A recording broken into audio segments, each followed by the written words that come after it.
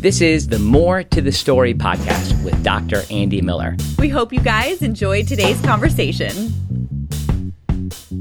Hey everybody, welcome to the More to the Story podcast. I'm Andy Miller and I'm coming to you from Wesley Biblical Seminary, where I serve as the academic dean and professor of theology here. And we would love for you to think about coming to Wesley Biblical Seminary, where we are developing trusted leaders for faithful churches. And that means not just people who are training for full-time ministry, but if you are involved like in maybe teaching a Sunday school class or just actively involved in your church, it's likely we have something for you. So you could check us out at wbs.edu. Of course, we're also doing the traditional paths of training pastors. We love the fact that we get to train people in the classical consensual tradition of the church. That is what is kind of like goes right along with this podcast, where we are producing regular content from an Orthodox Wesleyan perspective.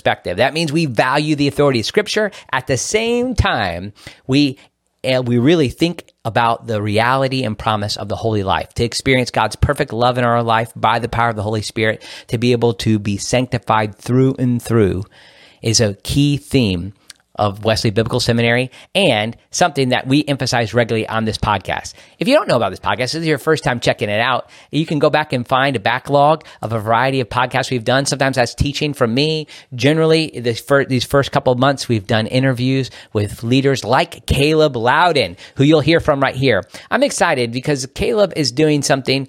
And I hesitate to say Caleb's doing that. He's a part of a team, and I just interviewed Caleb, who is doing something creative within my denomination. I've served in the Salvation Army my whole life. I served as a Salvation Army officer for about 15 years. But one of the things that Caleb was able to do in this kind of large, kind of top-down administrated organization and church denomination, he has developed a way to find kind of a micro community within the life of his Salvation Army church. And I was just excited to ask him some questions about that. Some of those are penetrating questions, and he and I kind of disagree a little bit here and there, but I love what he's doing, and I hope it's something that you'll consider doing too. I think that this is really a way forward for us to experience what God has for us. And that might express itself in your denomination in a different way, but I think Caleb and his team at his church are onto something really special. So you can find out more about that, and I'll share some links here in the show notes. I'm thankful to have sponsors like Bill Roberts. Bill is a financial planner who comes alongside of people to help them to achieve their financial goals. He's particularly gifted with helping people who are ministry leaders, and particularly the challenges like we think of, like if you live in a house that's owned by your church or your denomination, like how do you think about planning financially for the future in those type of situations? He does a great job with that, and it's not just for that. I know he has many other clients, but we emphasize that on this podcast. Bill is somebody who comes at financial planning from a perspective of the kingdom, and I think you'll find that he's somebody you can trust. So you can find him at williamhroberts.com. So now I'm excited to share this podcast with you with Caleb Loudon. I know you'll be blessed by it as I was. And it goes on for a while, but it's something I think that leads us to a place of thinking about how the church can be the church in our time. God bless you. Welcome to the More to the Story podcast. I'm glad you've come along, and today I have my friend Caleb Loudon. Caleb, it's so good to see you and hear you. It's good to be here, and I've been a long-time listener of this podcast, and super excited to now be a part of it. I feel like when people used to call on the radio shows, they'd say something like long-time listener, first-time caller. That's where I listener. Well, what an honor. It shows there are listeners in the world, truly are listeners. So what a blessing. and Caleb Absolutely. And I, we just started to get going just before this because it's easy just to get talking. And one of the people I enjoy talking to the most, because we have similar histories. Caleb's significantly younger than me, but in a good. I'm trying to compliment you. We get along. We kind of speak a similar theological language, had some similar background, and I just enjoy plotting for the future with him. And he's doing something really unique as part of the leadership team of Creekside Church, and we're going to hear about that. But Caleb, before we get too far, just give folks a little sense of who you are and where you've been, and before you got to this place where you're serving with you and your wife and friends at Creekside. Thank you. Yeah, I'd love to. So I am a lifelong salvationist, one who is the son of officers, and my mom's side, there's several generations of salvationism on that side of the family. So the Salvation Army has been a very familiar part of my life for a long time. And so growing up, I moved around quite a bit. I think I lived in 13 different houses before I graduated high school. Wow. I don't know if I think that's the right number. Wow. Lost count. And so there's a lot of transition that took me to all sorts of places like Oklahoma and North Carolina and Atlanta and Florida and just all over the Southeast. And I've loved my upbringing. I really enjoyed the experiences I had as being an officer's kid, and had a great home life and great parents. And then when I graduated high school, I went to the University of South Florida. I was a part of the College House program there in Tampa. Right. And at the tail end of that time there at USF, I was going to be a part of the Salvation Service Corps that summer, the summer after I graduated. And during our leaders orientation there, I was invited to go on a prayer walk that was guided by this little primer that we were given. And I didn't really take the opportunity all that seriously at first, but as I continued to read through it, I started to experience the Holy Spirit ministering to me in some profound ways. And through the course of that walk, I ended up being called into ministry. I had a long time interest in politics. I've been a bit of a politico since I was about 12 years old, and just followed the news avidly, and still probably consume more news than I should to this day. But God just really put me on a very different trajectory through the course of that prayer walk. Okay. And lined up some of the most significant parts of my life, like my call to ministry. Also, my co-leader for that summer was a young woman named Kendall Eigelhart at the time, who is now Kendall Loudon, my wife.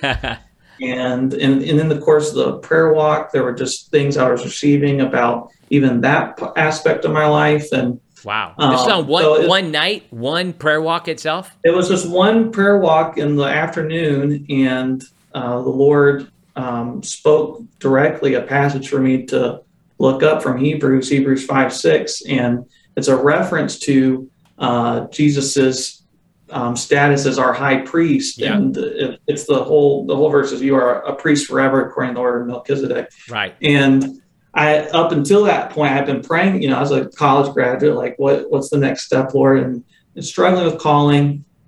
But I began to realize, and looking back on my life, how God had been shaping me all my life for full-time vocational ministry. And then reading that passage and getting that sense of this being of me participating in Christ's role in that way, and that kind of ministry, and it being something that is forever, irrevocable. Yeah.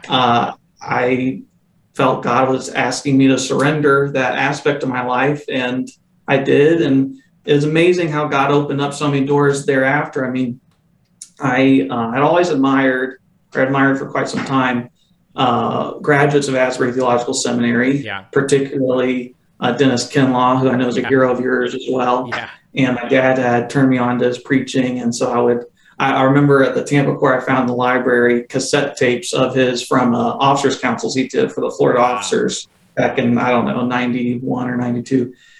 And I just so happened to have a car with a cassette tape player, and that was the only cassette tape player I had. So I drive around just to listen to his preaching. Yeah.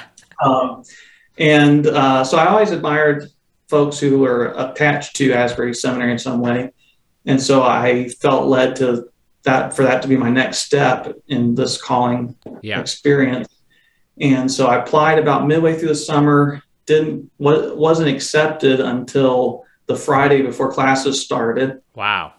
And then my parents and I hurried up to Wilmore from Fort Myers, Florida, and got me settled. I began classes, I think 2 days late there. And then about 2 weeks later, I was fortunate enough to get a scholarship that covered 80% of my tuition. Wow. Because someone just out of the blue dropped out of that program, and that opened up for me. And then 2 years later, same thing happened with another scholarship that then gave me a full ride scholarship, and along with some other.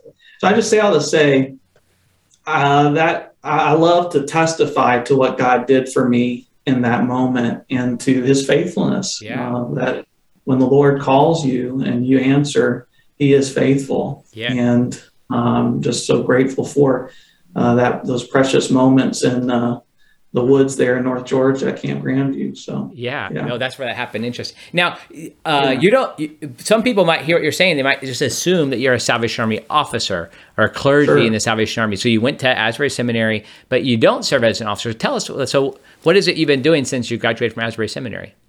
Yeah, it's a great question. While called to ministry, to full-time vocational ministry, I haven't still felt a call to Salvation Army officership. Always been open to that call. Right. And you have to learn how to express these things very clearly, and you're threading the needle well. Thread the needle. I mean, you have to add the point. I'm open, and of course, I'm open too. Even though I've left Salvation Army officership, I'm open to being called back in. Just as he called me out, he can call me back in. So I'm threading the needle with you. Yeah, the road to the training school is paved with folks who had said no at one point or another, and then the Lord did something different.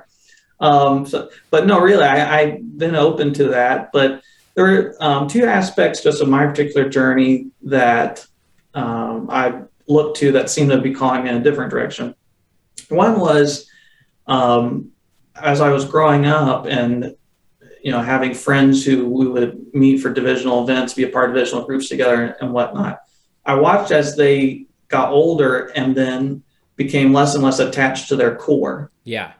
And through that experience, one of the things I observed that I think there's some truth to is that the Salvation Army as our kind of polity, our mode for mission is heavily reliant on local officers. Yeah. Because we have an itinerant system where the officers in the Salvation Army are often called to take a new appointment. And when that happens, that transition can open up all kinds of new wonderful opportunities for a corps, but it can also provide the opportunity for some things to be dropped or to be lost, or for relationships to for sure. To suffer for one reason or another. So all to say, I recognize through that the need for really good, committed, long-term local officers, local leaders, to partner with our commissioned officers in ministry and to be a part of, to see themselves as aids to them when there is that transition. Yeah. And so that was part of it. And also just wanting to, help to foster that kind of long-term community too, that comes from that. And to see a renewal in that. I think that's something that the whole church struggles with at one level or another, is that the church could really be that church that we find there in the second chapter of Acts, this church that's characterized by koinonia, by this deep fellowship, united in the common cause, and in being devoted to the apostles' teaching and prayer and the breaking of bread, like just that sense of intimacy and community. Given so many social factors, that's a much more difficult thing to realize, I think. Yeah.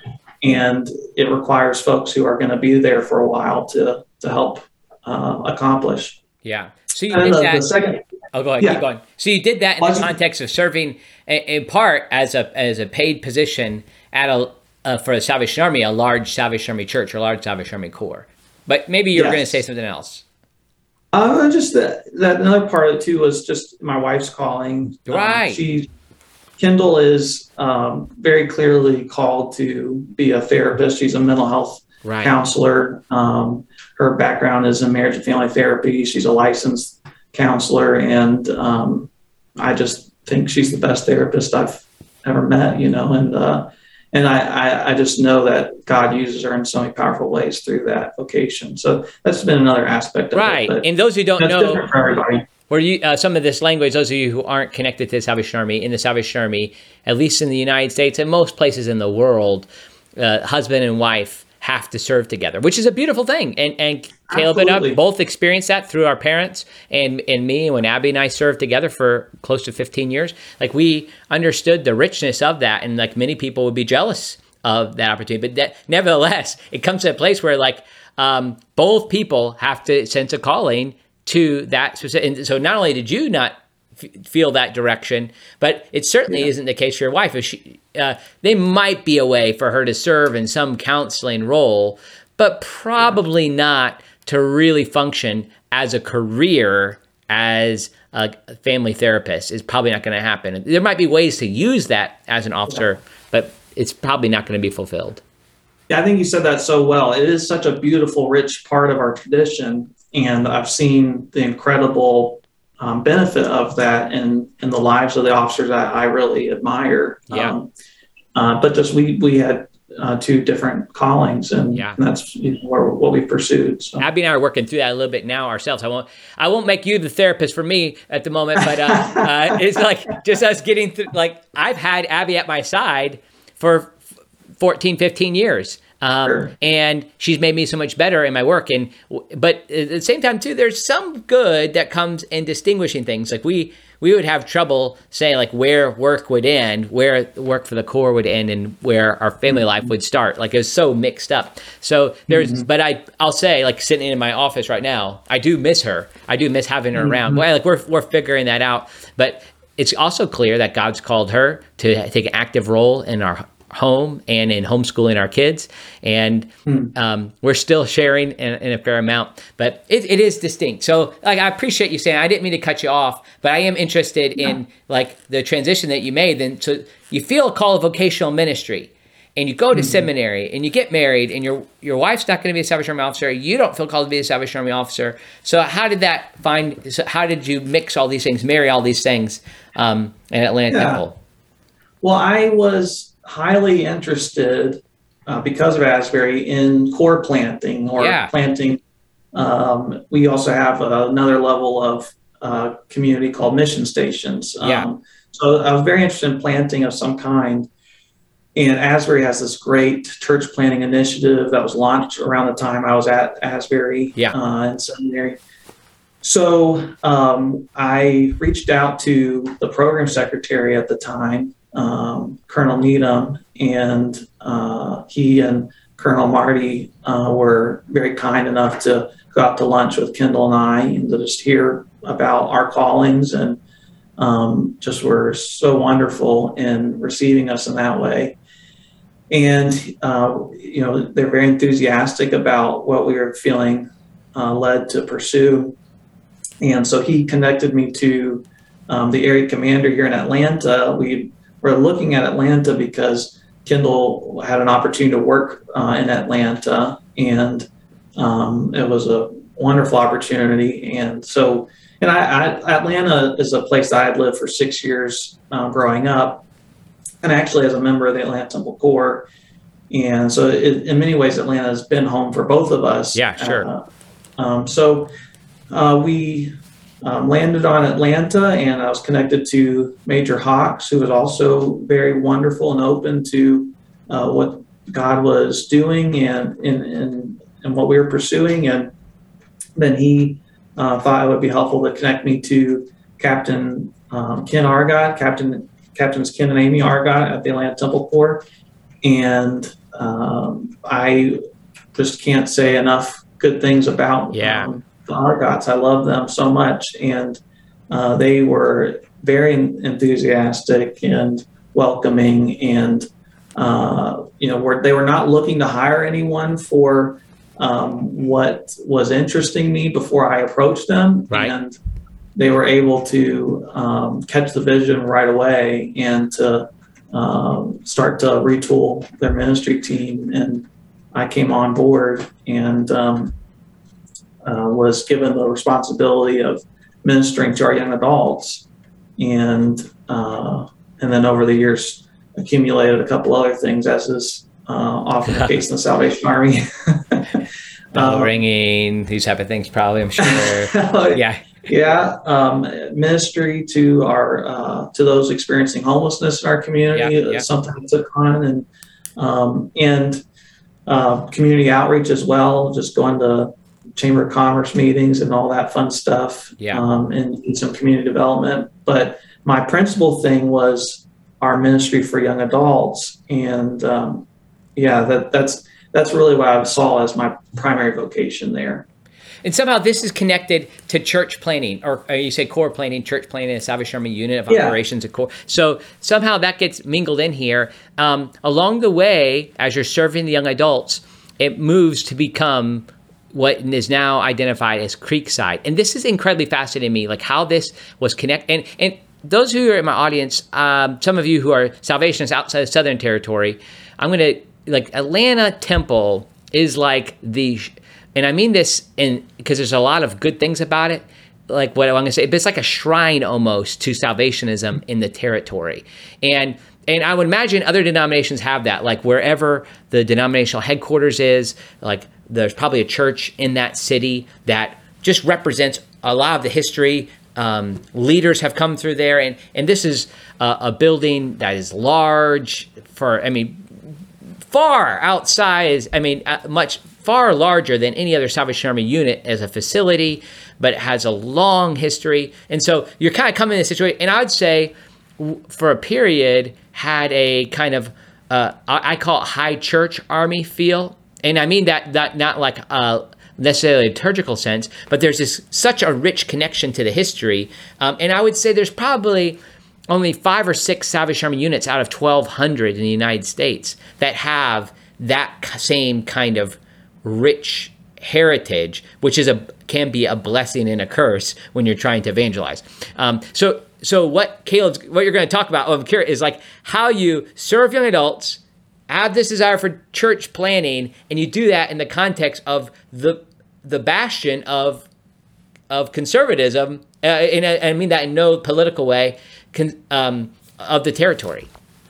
Yeah, well, it's something that only the Lord could have done, I think, and the sort of the way that all unfolded was when I came on board at Temple. I was very much upfront about this passion for planting, and we talked for a long time about Kendall and I at some point being given the opportunity to plant somewhere, but the Spirit sort of very gently steered us in the direction we ended up going in, and we were all the better for it. And so to answer your question, basically, I implemented some things I learned at Asbury through a course that Dr. Brian Sims, who is a wonderful friend and mentor of mine, had taught. And it was a year-long course in leadership, but specifically mobilizing laity for mission.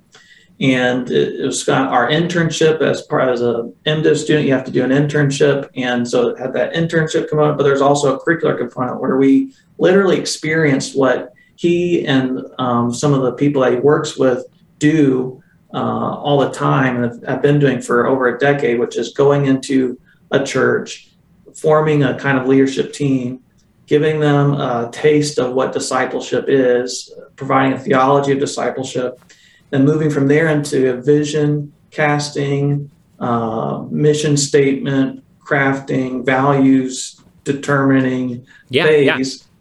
It's kind of a strategic plan sort of phase, and then from there into actually implementing that once you've evaluated what your church is already doing. And so I took what I learned in that course, and then just began to apply it to our young adult context. And we had a retreat with our young adults, and our first retreat I really just used as an opportunity to just talk about a Wesleyan vision of sanctification, and that was a wonderful kind of beginning really to our community formation. We've had subsequent retreats, and every retreat seems to be, I kind of compare it to like New Year's Day. It's kind of the beginning of each year for Creekside in some way, where God starts to do something new through those retreats every year. So that was the first year. And then through that first year with the young adults, we just right away started some kind of rhythm together, but with the intention of beginning an inductive process of co-creating with our young adults the community we wanted to be and the rhythms we wanted to share together. And so our second retreat is really when that process began the next year. And I, again, just implemented some of what I learned in that course at Asbury, and our young adults really latched on and committed themselves to that process over that weekend. And that conversation produced so much fruit and really gave us a sense of group identity, of unity, of energy around mission and around discipleship.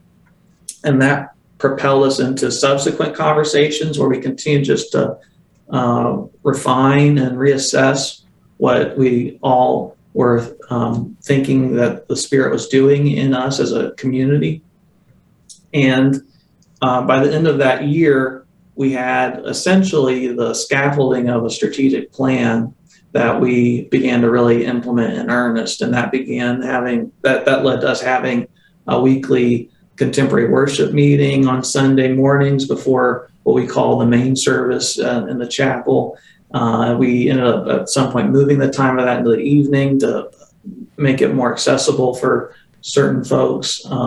We also implemented small groups as a part of our community rhythm, and a men's small group and a women's small group.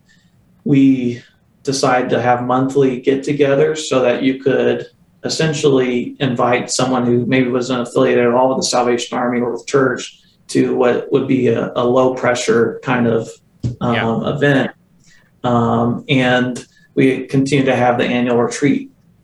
And in terms of the things that defined us, we had a vision statement, it's still our vision statement, which was that Creekside is a community woven together, striving to live and love like Jesus. And so in everything we do, that is our main purpose, our central aspiration is to be that community. And then in order to make that vision real, to realize that vision, we have a mission, which is also a big part of what marks our community is that mission statement, which I'm currently blanking on. It's sort of embarrassing.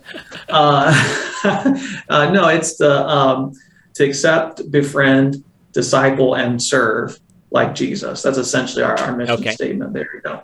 And that reflects what values of friendship, acceptance, discipleship, and service. So that forms, like kind of the skeleton of what is Creekside. And then the rhythm helps us to provide opportunities for realizing the vision that we have of being that community. Yeah, this is so interesting. So what's happened? Let me see if I can frame this up, and then you just correct me if I've got it wrong. You're in this context where you're leading young adult ministry in what for the Salvation Army is a large Salvation Army church. And as you're getting that, you're developing community, you're figuring out like, what does it mean for us to live out the mission of the Salvation Army in our community, but yet like there's something distinct that needs to happen from the larger body, in this case, traditional body. Like, how does that happen? And essentially, to me, it's like, ecclesiologically, I'm not quite sure how to define it, but you would be forming a sub-church, or your own church is connected to this larger church, but you're doing this in a different place. And let me just like say what I know of it. I don't know very much. You have small groups, you have worship, you likely have giving of some kind. And it's the Salvation Army is based on the Salvation Army's articles of faith and doctrine, but yet you don't wear, as far as I know, don't wear a uniform. Aren't some of the traditional markers of the Salvation Army. And I'm not saying it's good or bad, but this, to me, this is incredibly new. And you take a whole group of young adults, not away from another core to start another core, but yet you have this sub-community happening within the life of the Atlanta Temple Core. There's something that I've never heard of that. Like generally when we think about starting a new core, you get some money together to go to a new community where there's a need for social services, and you start a whole nother Salvation Army unit of operation. But this is clearly a community of believers, not a group that's trying to start an entire Salvation Army unit. All right, I said a lot there, but correct me if I've got some of that wrong. No, I think you're describing it well, and we don't see ourselves as a separate church, but just one another connection point to the Atlanta Temple Core. One that, as you said, is still very grounded in salvationism and our articles of faith and the heritage of the Salvation Army, but is still presenting it in perhaps a new way, and providing new connection points for folks who, for them, they just resonate with a different expression of salvationism at some level. Now, many of us, myself included, still participate in the weekly worship of the Atlanta Temple Corps at large, and I'm blessed to do so. But one of the ways I think about sort of the distinctions in all this is, well, first of all, the Temple Corps has what they call a hybrid service. So there are contemporary elements of meeting as well as traditional. But I think something that has been a helpful framework for me is this distinction between form and value. And I think in worship, you can have various forms of worship, and our forms of worship can have equal worth. They can all be worthwhile for a believer to invest energy and to participate in. But that doesn't mean that they don't necessarily have different value, that they don't still have a different kind of formative value than other forms do. I should say, before I even really dive into that at the very start, worship is about worshiping God, right? Right. Sometimes we can talk about worship in such a way that the way we speak is mostly about our receiving something from worship. Mm-hmm. I think worship is about what we receive, but it's for us primarily about praising and worshiping God for who He is and what He's done in our lives. And yes, we do receive from Him in worship as well. It's a thing that reflects the fact that we're in relationship with God, and in relationships, there's that mutuality. Yeah. But with that as preamble, when it comes to worship forms, every worship form is the product of a particular historical context. Yeah. A product of particular styles or community, yeah. And so many factors. When you listen to for the Salvation Army brass band music, there's a variety of styles that a brass band can play, but even so, the instrumentation of it still carries a certain value that's different from the value that like a contemporary worship band might carry. Right. And it does something different. Like it's like how it functions. So like there is value to it, and it's of equal value what we're saying. But what that does and what it communicates is something distinct. Now you can work really hard to make that brass band, and I'm a brass band guy, as are you. I mean, I have published pieces by the Salvation Army. I probably like it too much, but the value that it communicates is different. Like it like some person could come in, like I've had this happen before. Some person came in one time to a Salvation Army meeting where I was playing my horn, and they were really mad at me for the band because we didn't have woodwinds in the band. Like truly frustrated, like how dare you not include the flute? And actually, in my context, like everywhere I was, I'm like, come on in, saxophones, whoever. Like it enhances the texture and timbre of the music, but that communicate, the brass band itself communicates something. Now, also it can be, there are people who are Christians today and Salvationists today because they played a horn and they came in like, hey, I could play in that band. And so they came in, or people who they hung around because they were in the Salvation Army because they went to camps in summer and they played and they found something they were interested in. It made them successful in band at school. And it's just, so like that is a value. Here's the challenge for me is and this is something that puts me at odds with many people in the Salvation Army, is that I believe like the part of why the Salvation Army exists is to evangelize, is for people to come to faith. And I think that it happens in the context of Salvation Army churches. That's why I think Salvation Army churches should exist. Like we exist as a church. So if that's the case, like how do our worship services invite new people in? And I think that the value of that form of the brass band sometimes keeps people from becoming involved. For whatever that sound does, whatever it creates, maybe it's an out of tune sound, as it could be. more at the Jackson Corps where I'm playing, right? Compared to the Atlanta Temple Corps, which has PhDs in music who are playing and leading those groups. Yeah. So I think like what it communicates to the outsider. That's my point. Is like, and sometimes it hurts us with the outsider, and that's my concern with it sometimes. Well, and I don't think you're entirely wrong about that. I am one of those that was deeply formed by the brass band tradition. Someone who, at different points in my life, was more attached to the Salvation Army because of the opportunity to be in a brass band. Yeah.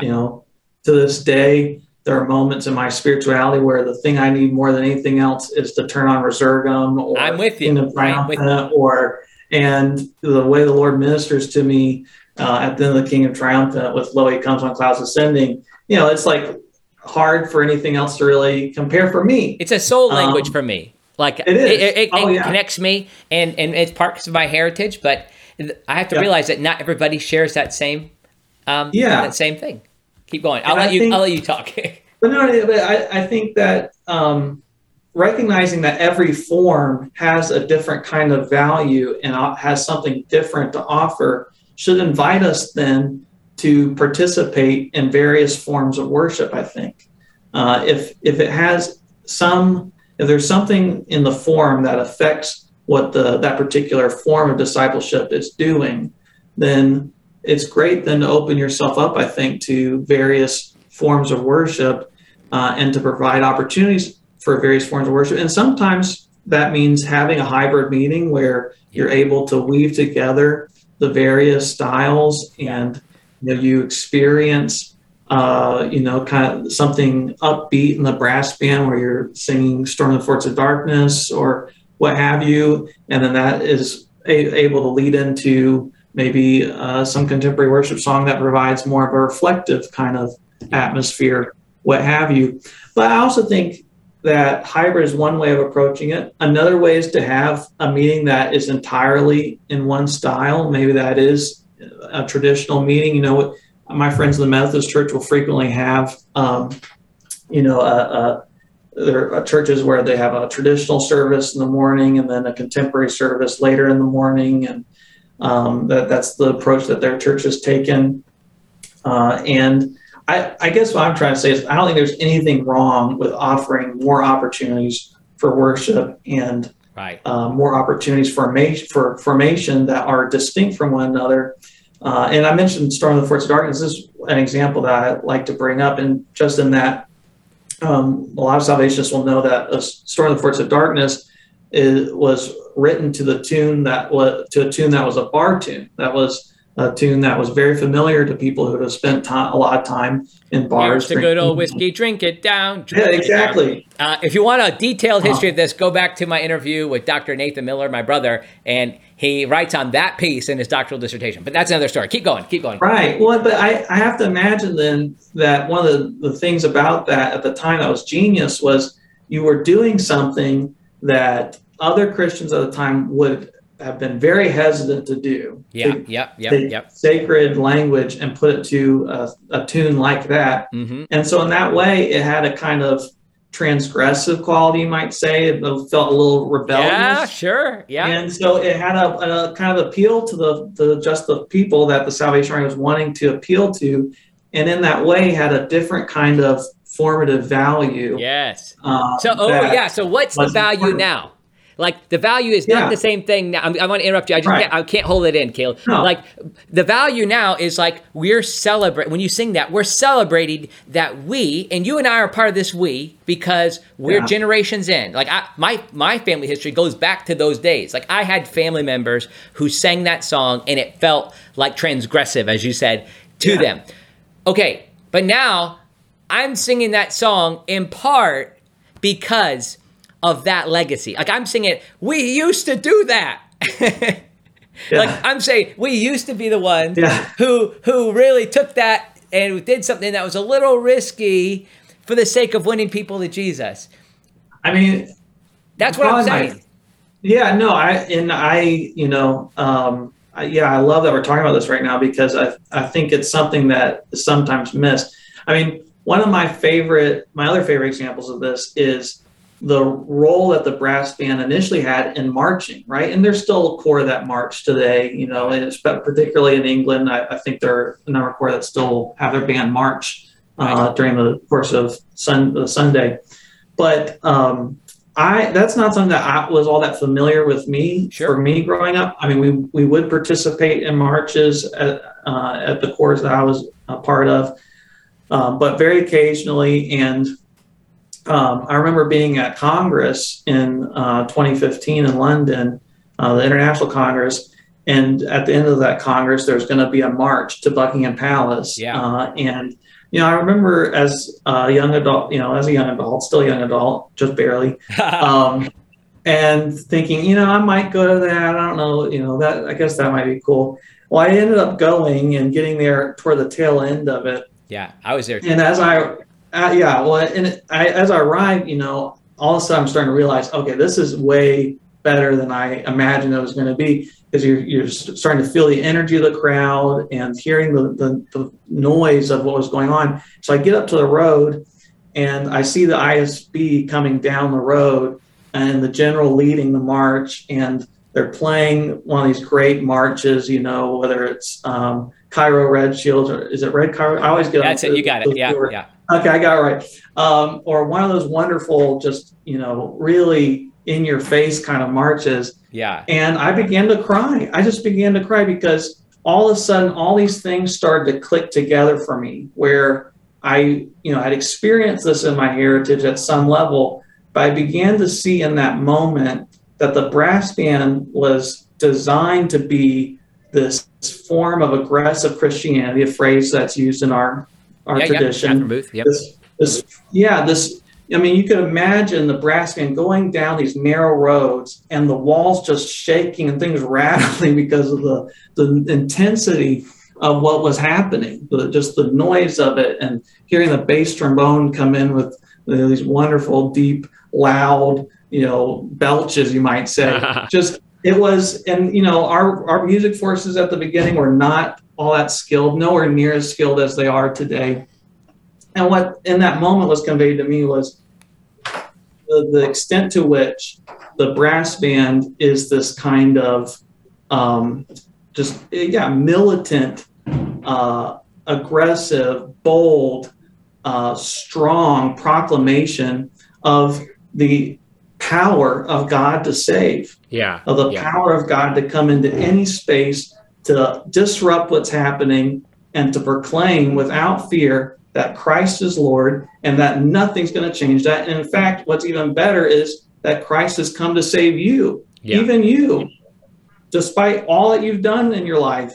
And we're committed so faithfully to this that we're going to make some noise. Yeah. We're going to come in and we're going to storm the forts of dark. So it was like seeing that in that moment, all of a sudden I just felt formed by it, and my faith deepened by it. And there have been times where I've just been stuck on YouTube for hours on end, watching Salvation Army bands march around the world in different settings.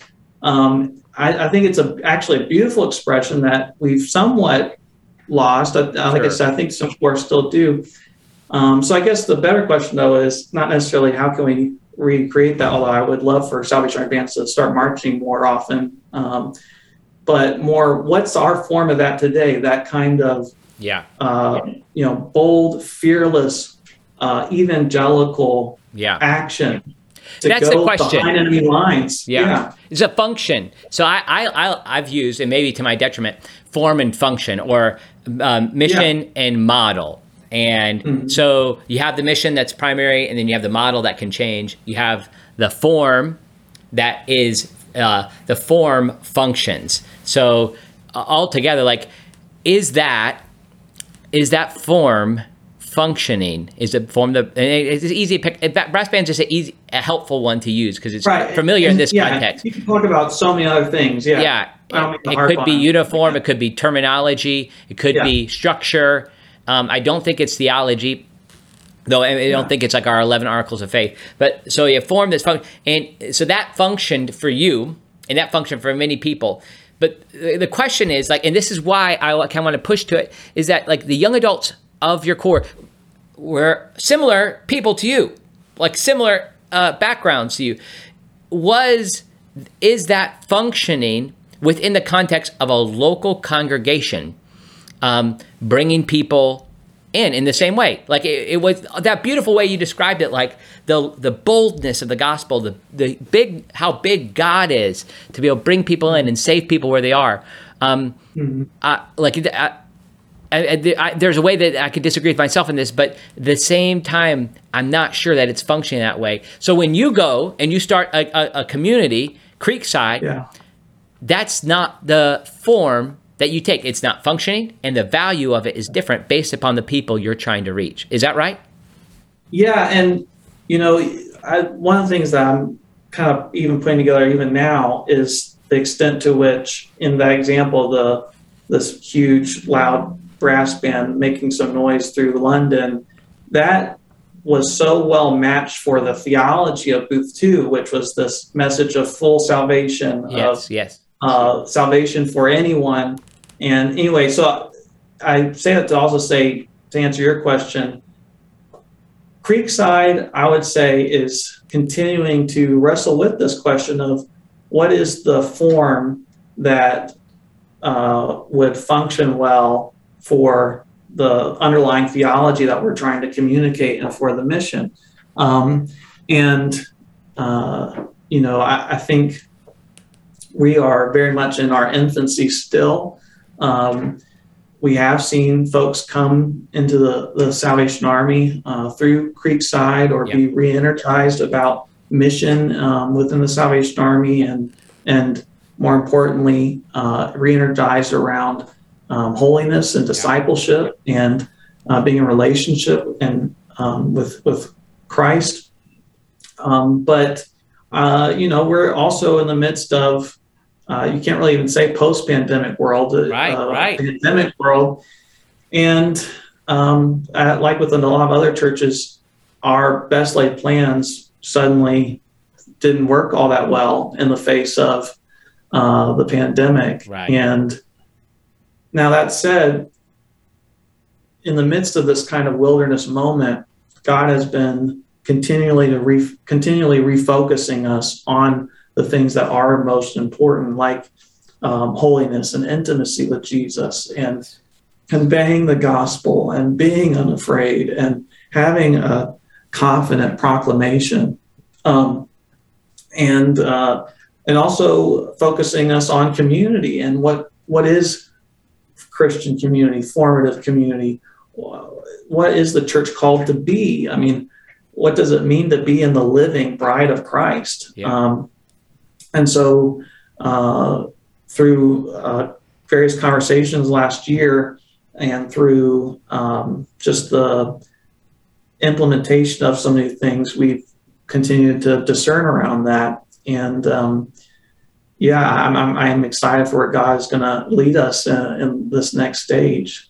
And I want to say, I'm very excited by this idea of what you've done, and not you, like the community's done. I know you're kind of the spokesperson for me today. We could have brought on 5 people who could have talked about it, because this idea was form the community, but your educational experiences put you in a position to help guide this community through that. So I don't mean to minimize the community's role by saying what you've done. So forgive me for saying that. Well, and I'm happy you highlight that too, because it allows me to just emphasize what you said, that my feeling and the feeling of our community ultimately has always been that if it's not us co-creating this together, then it's not going to be what really God wants it to be. That vision, we can often think of vision as something that only, a positional leader receives and then dictates to those that are under their leadership.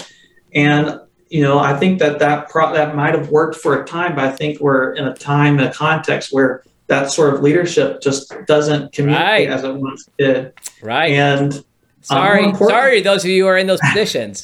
And I'm in one of those positions here at Wesley Biblical Seminary. So look, but it's not the same. I just think culturally speaking, it doesn't work as it once did.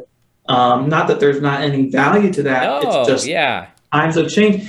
And I do think, though, still that there is some theological value to that. You know, Yeah, you look absolutely. at the early church, and there's this principle of Christian conference, of coming together to discern what is good for them and for the Spirit. Oh, Caleb, and, watch out, my man. You're going to get in trouble. You know, that's an important aspect. And there are expressions of that in the Salvation Army, that principle of Christian conference.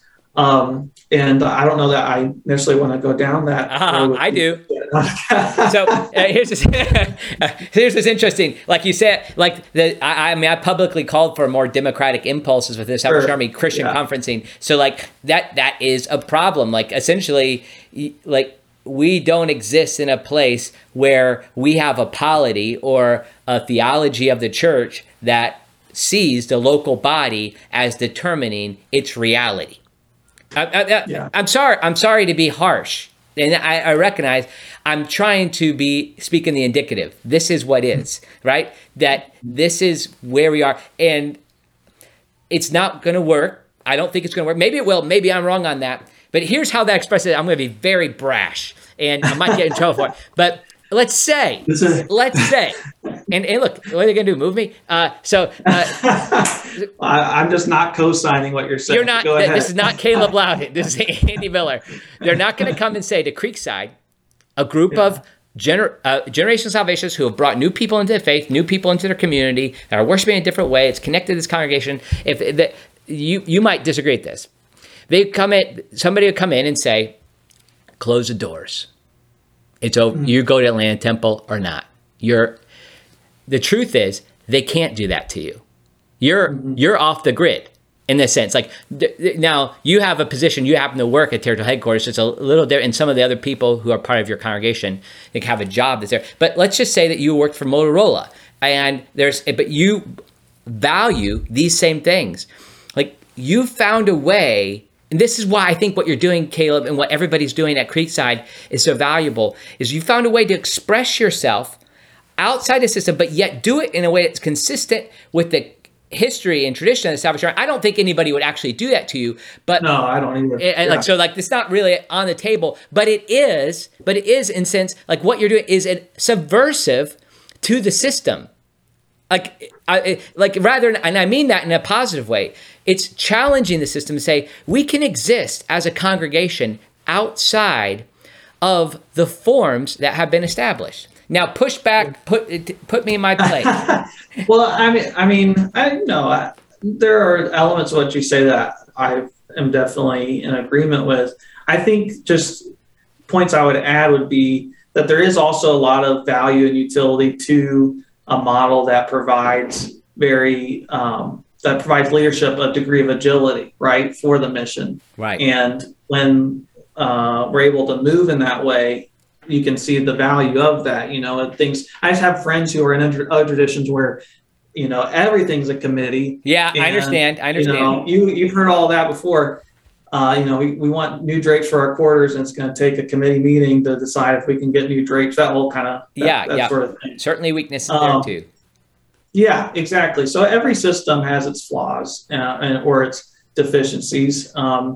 And one of the great strengths of ours is the agility with which we are able to move when we move effectively.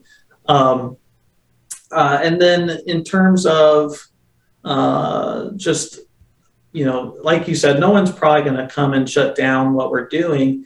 And in part because what we're doing are just the fundamentals of our faith. You know, it's prayer, it's devoted, like it's what the apostles did. Let me ask you this: Who do people in Creekside tithe or fire a cartridge to Creekside, or does it go to Atlanta Temple? No, it goes to Atlanta Temple. It goes to Atlanta Temple. So the Atlanta Temple pays for the rent of wherever you're functioning. The tithe that Kendall and I give goes to Temple, and you know, now we have wonderful new Corps officers and Majors Jose and Candy Marquez, and they are able to, you know, they provide accountability just as any pastor would in terms of tithes and offering, and we welcome that accountability. But yeah, we tithe to the body as a whole, and and they are though able to see, which young adults are worshiping in that way. Yeah. So that's interesting. So, do you all have a building?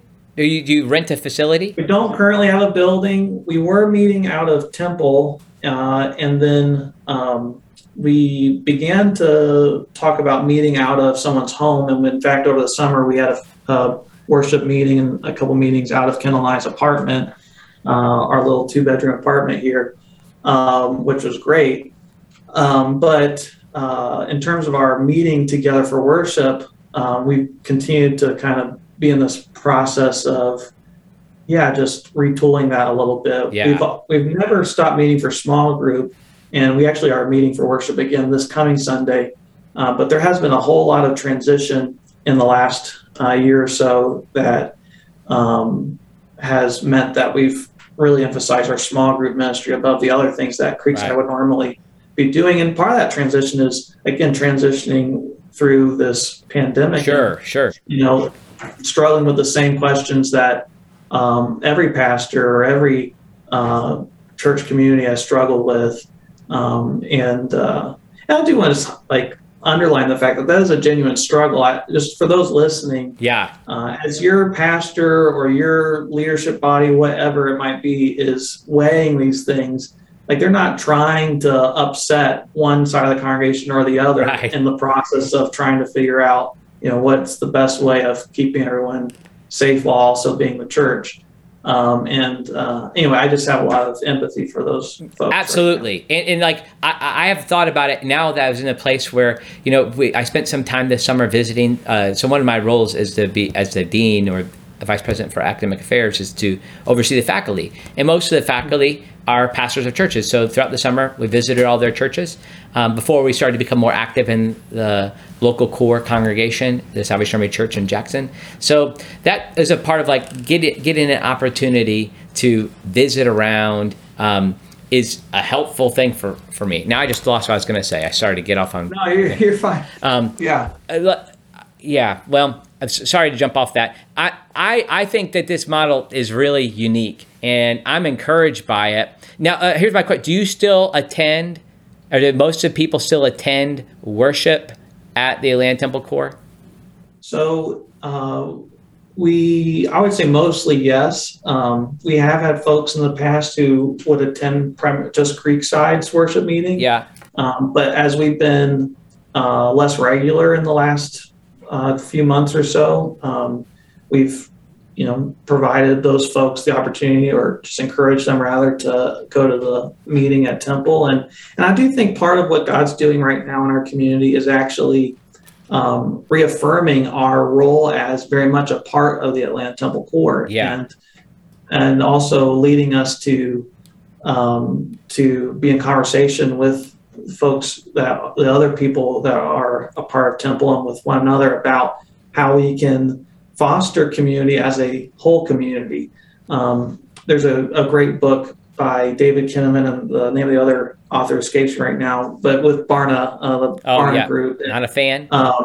It's the book's called Faith for Exiles. And okay. They did all this research over many years about what makes for a resilient Christian as a young adult. What are the kind of qualities of a young adult who's very resilient and doesn't allow their faith to be swayed by the broader culture. And one of the factors that they identified was intergenerational mentorship and fellowship.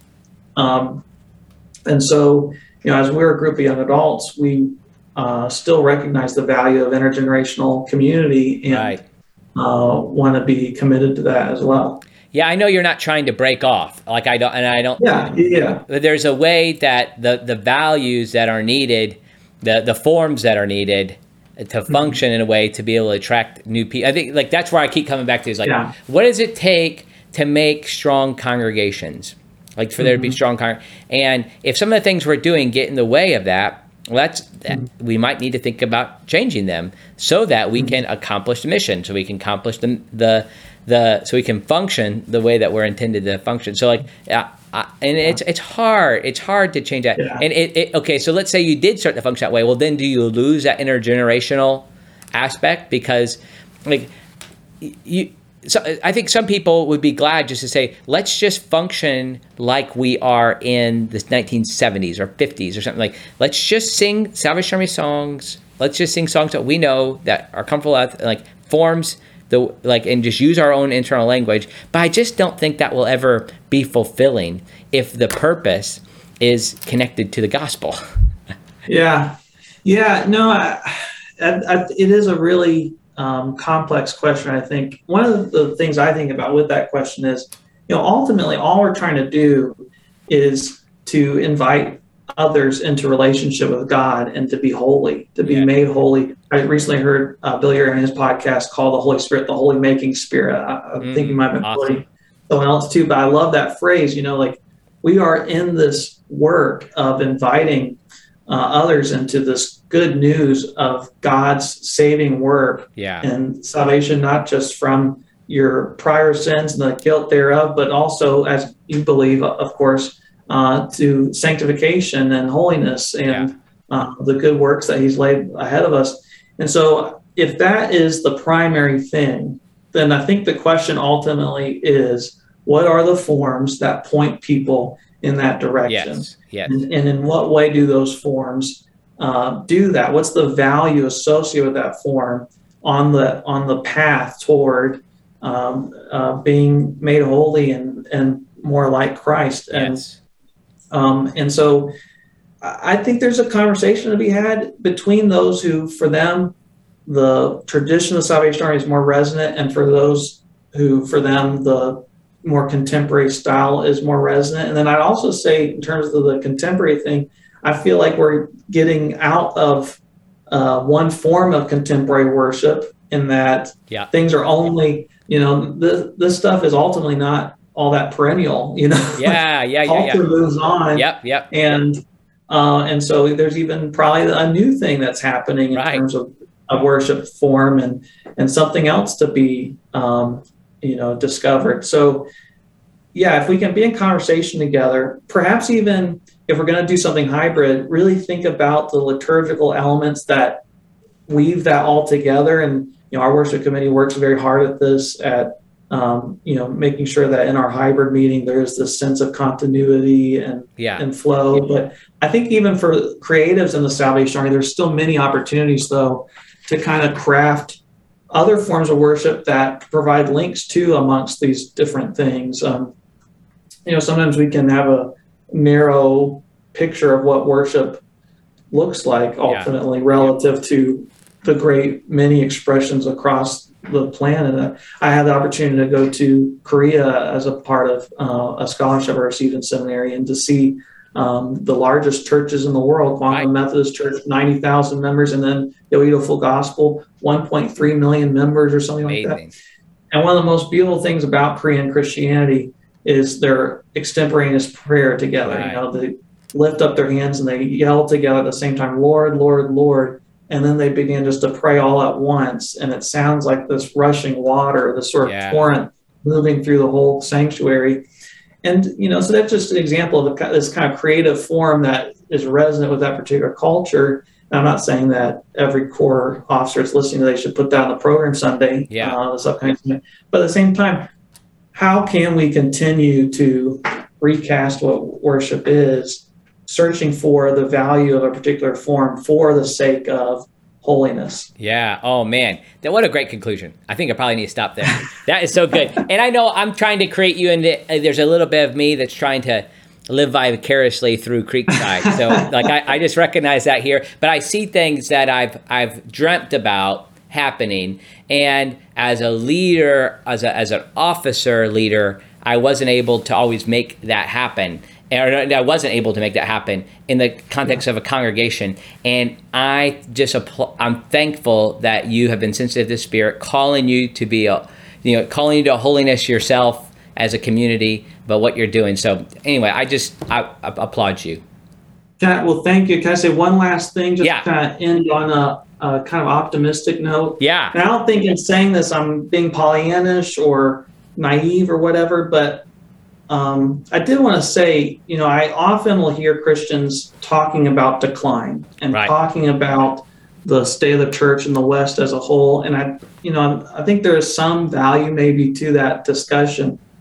But I was reminded recently, and I think the Spirit spoke to me, that that's ultimately not our position. Like, we are not, the church is actually never in decline, really. Wow. Yeah. You know what I mean, the church is victorious. Amen. Like, Amen. the gospel is true. The tomb is empty. Jesus is on the throne, and we have the opportunity to offer to folks life, for them to live, to not be stuck in their death and in their sin and in their shame and all the other the enemies that everyone faces in life. And so, if we continue to focus on the numerical decline of the church, we miss the fact that even when the church consisted of just 12 guys in a room, it was never in decline. Amen. It was never about it was always about the reality of salvation for the world. And that should be a message that continues to motivate us on and enable us to realize that we are more than conquerors and that nothing can stand against Christ's bride. Amen. Oh, Caleb, what a great conclusion. I'm afraid to say another word after that. It's so good. Thanks so much for your time. It's great to spend some time with you, and look forward to seeing what comes from Creekside in the future. Thank you so much.